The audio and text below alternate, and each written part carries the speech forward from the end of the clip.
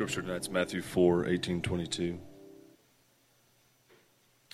While walking by the Sea of Galilee, he saw two brothers, Simon, who was called Peter, and Andrew his brother, casting a net into the sea, for they were fishermen. And he said to them, "Follow me, and I will make you fishers of men." Immediately they left their nets and followed him. And going on from there, he saw two other brothers, James the son of Zebedee, and John his brother, in the boat with Zebedee their father, mending their nets, and he called them. Immediately they left the boat and their father and followed him. This is the word of the Lord.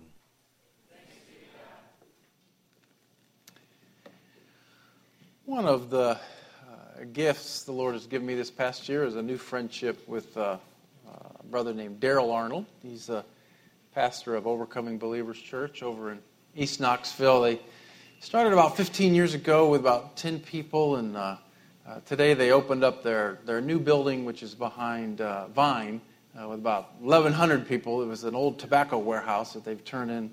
It was quite a service.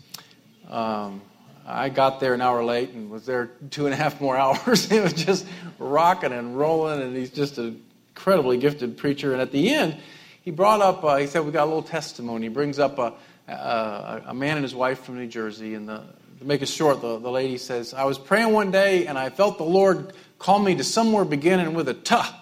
And so we sold everything, and we started moving to Texas, and when we got to Tennessee, I got sick. I went into the hospital. We started coming to this church. I got prayed for. I got healed. And then I realized that the T was Tennessee, and that's why we're here. And everybody's just, wah, and running. And they have runners. Now, I would like to get that going in our church a little bit.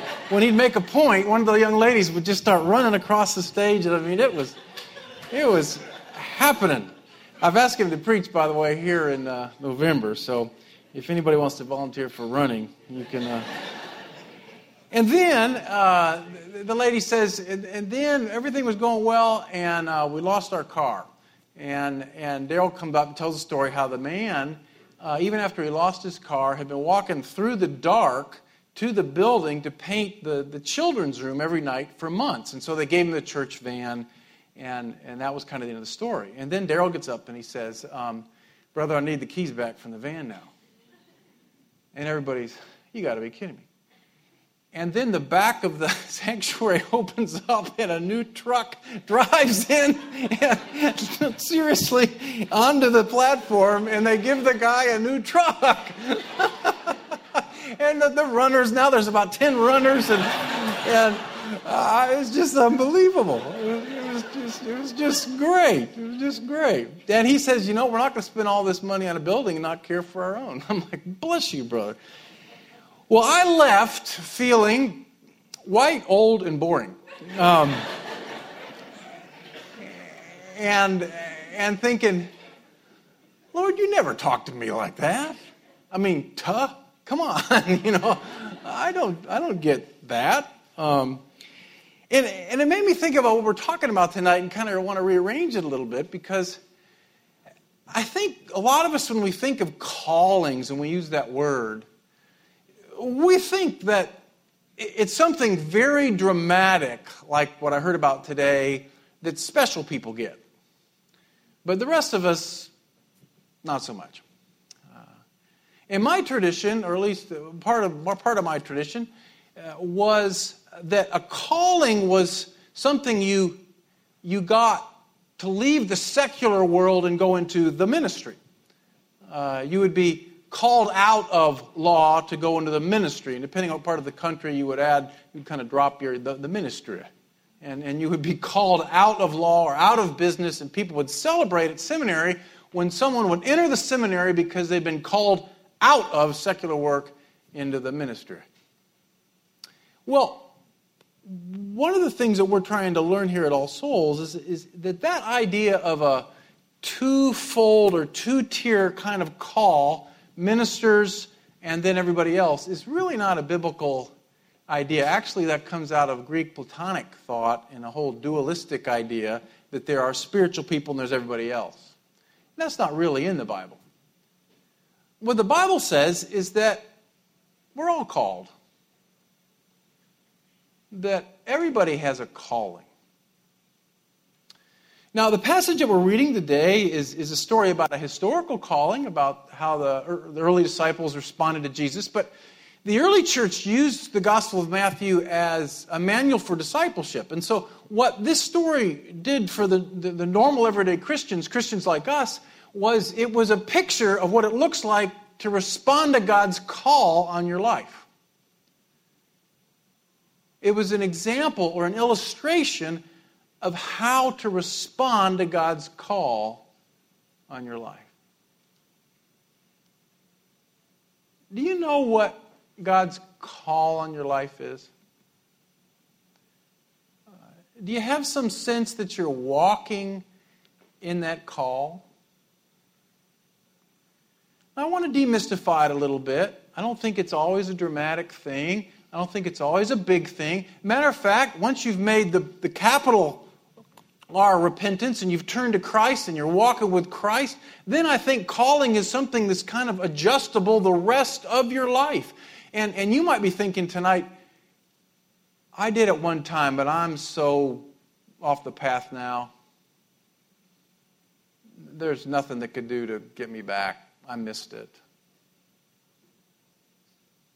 You ever felt that? Yeah, I was once, but I missed it. Don't believe that. Don't believe that for a minute. Every day you can wake up and respond to God's call on your life. Even if you did miss it, He'll call you. And so what I want to do tonight is to look at this passage a little differently and ask the question, how do I find my call? What does it mean to respond to the call of Jesus in my life? Right now, today, tonight. What does it mean to respond to God's call? Well, as we've read the text several times now, and hopefully you've had a chance to kind of envision it. If we've got our little slide again, we can kind of remember where we are. This is the northern part of Israel. We're in Capernaum, way up on the top, on the western shore of the Sea of Galilee. It's really a lake. It's about 13 miles long. And that is where Jesus has set up the home base of His disciple-making ministry. And as Suzanne pointed out, He has been in Capernaum for a while. John and Luke tell us that He knows these men, Andrew and James and John and Peter. He could have been teaching in the synagogues already. They've already begun to kind of hear about Him and be drawn to Him. And He comes to them and he walks up on the seashore and they're fishing. And if you saw the slide last week, there's kind of an amphitheater, a bowl that surrounds the Sea of Galilee. And so there's a natural sound system. And so they probably were anywhere from 100 to 200 feet off the shore. And they're throwing out a net. And that's a technical term that's not used very much, but it refers to a 15-foot circular net with weights on it that you'd throw out. It would sink deeply and it would scoop up the fish. And so they're out there in this boat. Jesus comes on this rocky shore. It's not a sandy shore. It's more like what you get up in Maine or New Hampshire. And he just says, "Follow me, and I will make you fishers of men." Now, the first thing that has to happen for them to do that, is they have to leave. Matthew says immediately they left their nets and followed the Lord. And again, it wasn't that they'd never seen the man before. In their culture, rabbis would invite disciples to follow them in an itinerant band, a school of discipleship. So this isn't as strange to them as it sounds to us. But still, it is an enormous call when the man comes to the seashore and addresses 4 people in a fishing business who planned on doing it all their life, whose father is there watching, whose father probably thought that one day they'd take over the business, and this God-man walks up on the shore and says, "Follow me." And it begins with leaving. And leaving's hard. But you can't respond to the call without leaving. you cannot move forward without leaving. Now, for some of us, it might be a dramatic leaving. I talked with one of you this week, and it was a powerful story about a hard time in your life. You got into a difficult situation, surrounded by things that weren't good for you or the people that you loved, and you just had to turn and leave. And God was calling you to leave behind that situation, to leave behind that group of people, to leave behind that path that was going to destroy you. And sometimes that's what it looks like. And that may be what the Spirit's doing in you tonight. You want to pay attention to what the Spirit's doing in your heart tonight. You may be sitting there and you might know exactly what you need to leave right now. There's no question. You know it. You know that the community you're a part of and the direction that they are heading is not taking you where you want to go. You know it's time to leave. Now notice that Jesus doesn't tell them a lot about where they're going to go. He gives them a hint, and he's not going to tell you much either. Matter of fact, I don't find that he gives you many clues about what's next until you leave first.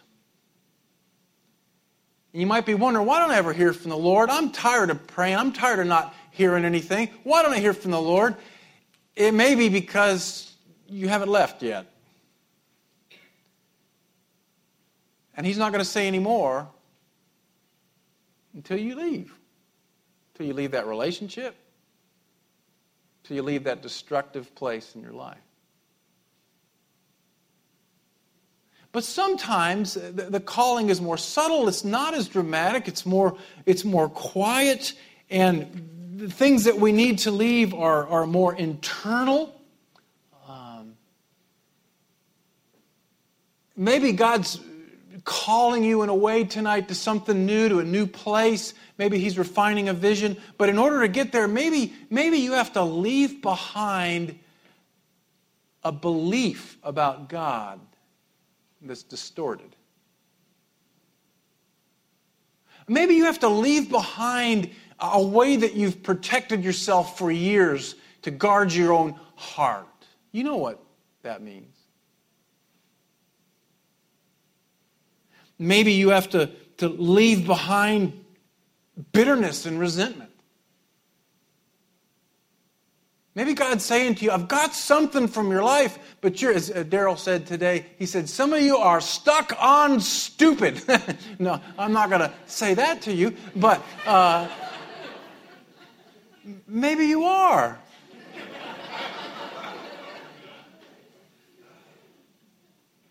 And maybe one of the reasons you're stuck there is because there's this residue of bitterness and anger and frustration and resentment. Beloved, you've got to leave that before you're going to discern your call. You've got to leave it behind.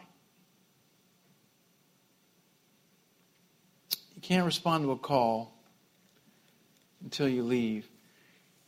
You know, the second part of the story here is even harder because James and John leave their dad.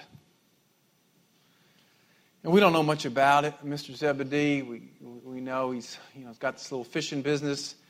His wife shows up again at the cross. His wife was one of the three women that were at the cross, and so evidently he becomes a follower. But think about what that was like for him. In that day, there's no Social Security, and so your sons are your Social Security, and they'd lived together all their lives for generations in that little village, and he had to let them go. As Suzanne was leading us through that was the image I kept thinking about. I kept seeing Mr. Zebedee's face, letting those kids go. It's hard to let people respond to a call, isn't it? And you know, parents, even if you're young parents, that's what you're preparing these little ones for. someday the master's going to come up on the shore and say, "Follow me." You better let him go. You know, too, it had to just kill James and John to look at their dad's face and say, "Daddy, row in. I got to go." We want to please our dads so much. We want to please our moms so much. We want our family to be proud of us. Every human being does. And I wonder how many of us are thwarted in our call because we just can't handle the rejection of our parents. If I did what I think the Lord's calling me to do, my dad would be furious. My mother would be so upset.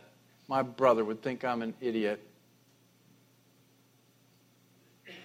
Leaving can mean facing the rejection of your family.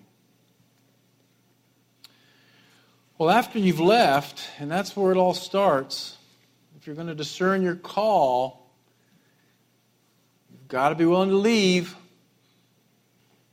Well, the next thing that has to happen is then you've got to be willing to follow. Literally, that phrase in the Greek is "come behind me." It's the phrase that a rabbi would use in talking with a potential disciple. It's this idea of coming into a relationship with a person who has authority over your life and giving yourself to that person. There's a quote of a definition that I thought was helpful today. Jesus calls the disciples to be his followers, but this involves more than following. It's a demand for full commitment to him. Going after Jesus is a decisive precondition for participation in the glory of the kingdom, but it means a complete renunciation of one's own will. To follow the Lord Jesus means for his disciples a readiness for the full surrender of oneself to the Lord. Once one has heard the call of Jesus, there's no going back. Discipleship means belonging exclusively to him. So this idea of following, it's a big idea, it's a heavy idea. It's the idea of coming into the word rabbi in Hebrew means the great one. It's coming into a relationship with the ultimate great one and surrendering and following and going wherever he takes you, even if you don't know where. There's a powerful illustration of what discipleship meant in the ancient world. From Socrates, a young man came up to Socrates and said, "Philosopher, I want to be your disciple." And philosophers often had communities of disciples as well. And Socrates said, "All right, come with me." And they went down to the seashore. And then he said to the young man, "Do you want to still be my disciple?" And the young man said, "Oh, I do. They walked out waist deep into the surf. Socrates looked at the young man and said, "Do you still want to be my disciple?" The young man said, "Oh, I do. Then Socrates went over, grabbed the young man's head, put him underwater. 15 seconds. 30 seconds. A minute. The young man's thrashing for breath, thinks he's drowning. Finally, Socrates pops him back up. And as the man's sputtering and gasping for air, Socrates says to him, "When you want the truth as much as you want air, you're ready to be my disciple." That's what this idea of following the great rabbi meant in the ancient world. A total and an absolute surrender. Without knowing where you're going. And so as we think about calling, and you think about discerning your calling and responding to your calling, and obeying to your calling, and yielding to your calling, and doing what God has put you in the earth to do, yes, there's important questions about timing and training and gifts and skill sets and taking vocational tests and the Myers-Briggs and getting good counsel. All that's important. But as a disciple, the most important thing is a heart that will follow.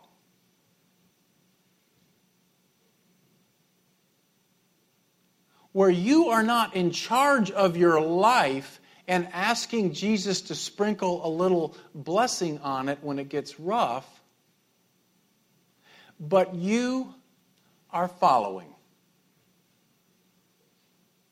And you are waking up every morning, even if you go to the same job and the same desk and answer the same emails or change the same diapers or visit the same nursing home, and maybe that's what your call looks like for 30 more years, but within that, you approach it with, I'm going to go wherever you tell me to go today. I'm yours.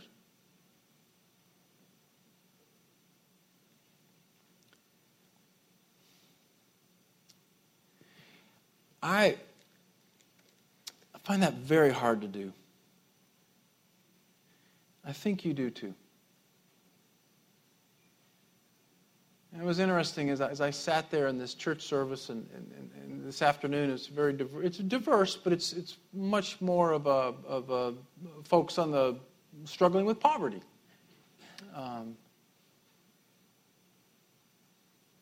And I thought in some ways how much harder it is to be a disciple, to truly yield to God's call, to follow when you have resources. When you've got a pension and a mortgage and kids in college, and you don't want to mess it up, and you lost a third of it anyway in the recession. And you're getting a little bit comfortable now, and you got a little bit socked away, and you kind of know how life works, and you've got your familiar routines and rituals. That's when it's so hard to follow, to let it down, to let it go. I had something happen this week, made me a little anxious. I have this bad habit of when one thing happens, and I extrapolate, and I think, well, if that happens, that could happen. If that could happen, that could happen. And before you know it, I'm dead, my kids are dead, the house is burnt, and it's like, well, it's just a problem with a lawnmower, but so I had gone all the way down that rabbit trail, and I was feeling anxious about something, and then I was sitting in this text, and I noticed that my struggles with anxiety increase when I'm focused on how am I doing, how do I feel, how do people think about me, will people take care of me, is this going to end well, am I going to be okay? When I'm asking those questions, my anxiety goes way up. When the question is, what does it mean for me to follow him today? My anxiety goes away. I think that's because that's how we were built,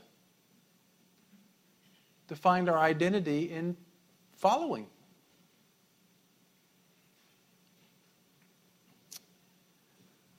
So if you want to find your call, you got to leave, and you got to follow. I did that exercise this week with some folks that Suzanne introduced us to. This is a great passage to do that with. And I just kind of journaled what I heard, and she modeled it for us. It really takes about half an hour to do it. And here's what I wrote. Follow me wherever I lead you, wherever I show you to go, in little things and small things, in sickness and in health, in victory and in defeat, in death and loss and sorrow and grief, in joy and beauty and delight, follow me. Follow me towards, and then he gave me 4 names of people. Towards the city, towards the loneliness, towards the chaos, towards the fear, towards the gray, towards the cross. Follow me from the crowds, from the praise, from the noise, from the lower things, from the lesser things, from the bent ways of your twisted heart. Follow me.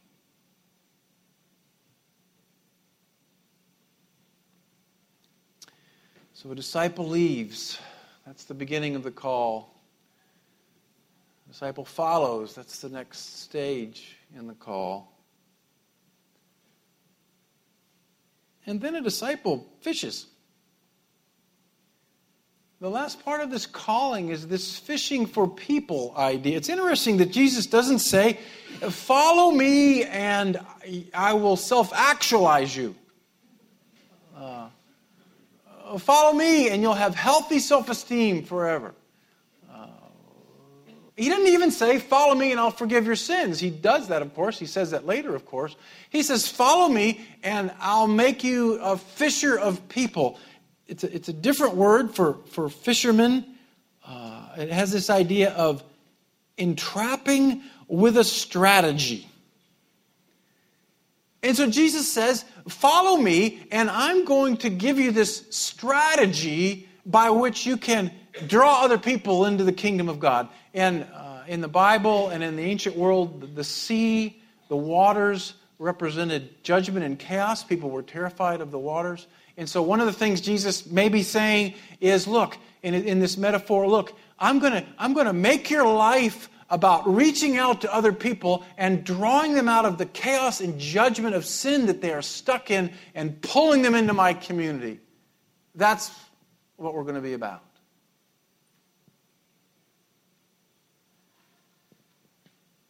Beloved, your calling has something to do with that. And if it doesn't, you haven't heard your calling. If your call is all about, I want to be the best lawyer I can be, I want to have the biggest house I can be, I want to make a name for myself, whatever it is, that's not God's call in your life. That's coming from your ego, from your flesh. That is not coming from the Holy Spirit. The Holy Spirit, who will bring you the call of Christ on your life, is going to call you to be involved in healing other broken people's lives. Somehow, some way, it'll go back to relationship. And that'll look different for all of us. But it has something to do with other people. And I think this is a hard thing to struggle with, especially when you're just starting out in life and you're trying to make a name for yourself and you're trying to prove yourself and you're trying to earn your stripes and all those things that young people do, and those are all important things, but don't be deceived. That's not your calling. Proving yourself, showing your dad you can do it, ain't your calling. Showing that you can do a better job than they did, it's not your calling. And I know some of you are having a terrible time finding that special place in the world that you think God's got for you, and you're anxious and you're embarrassed and you feel underemployed and you talk about it all the time to the Lord, and when people ask you what you're doing, you don't quite want to say it. I get that, been there, but that's not your calling. Your calling has something to do with fishing. And until you can define it that way, you don't know your calling.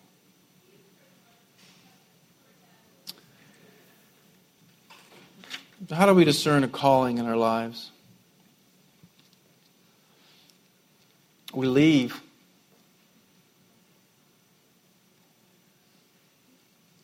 We follow. And we fish. Let's pray.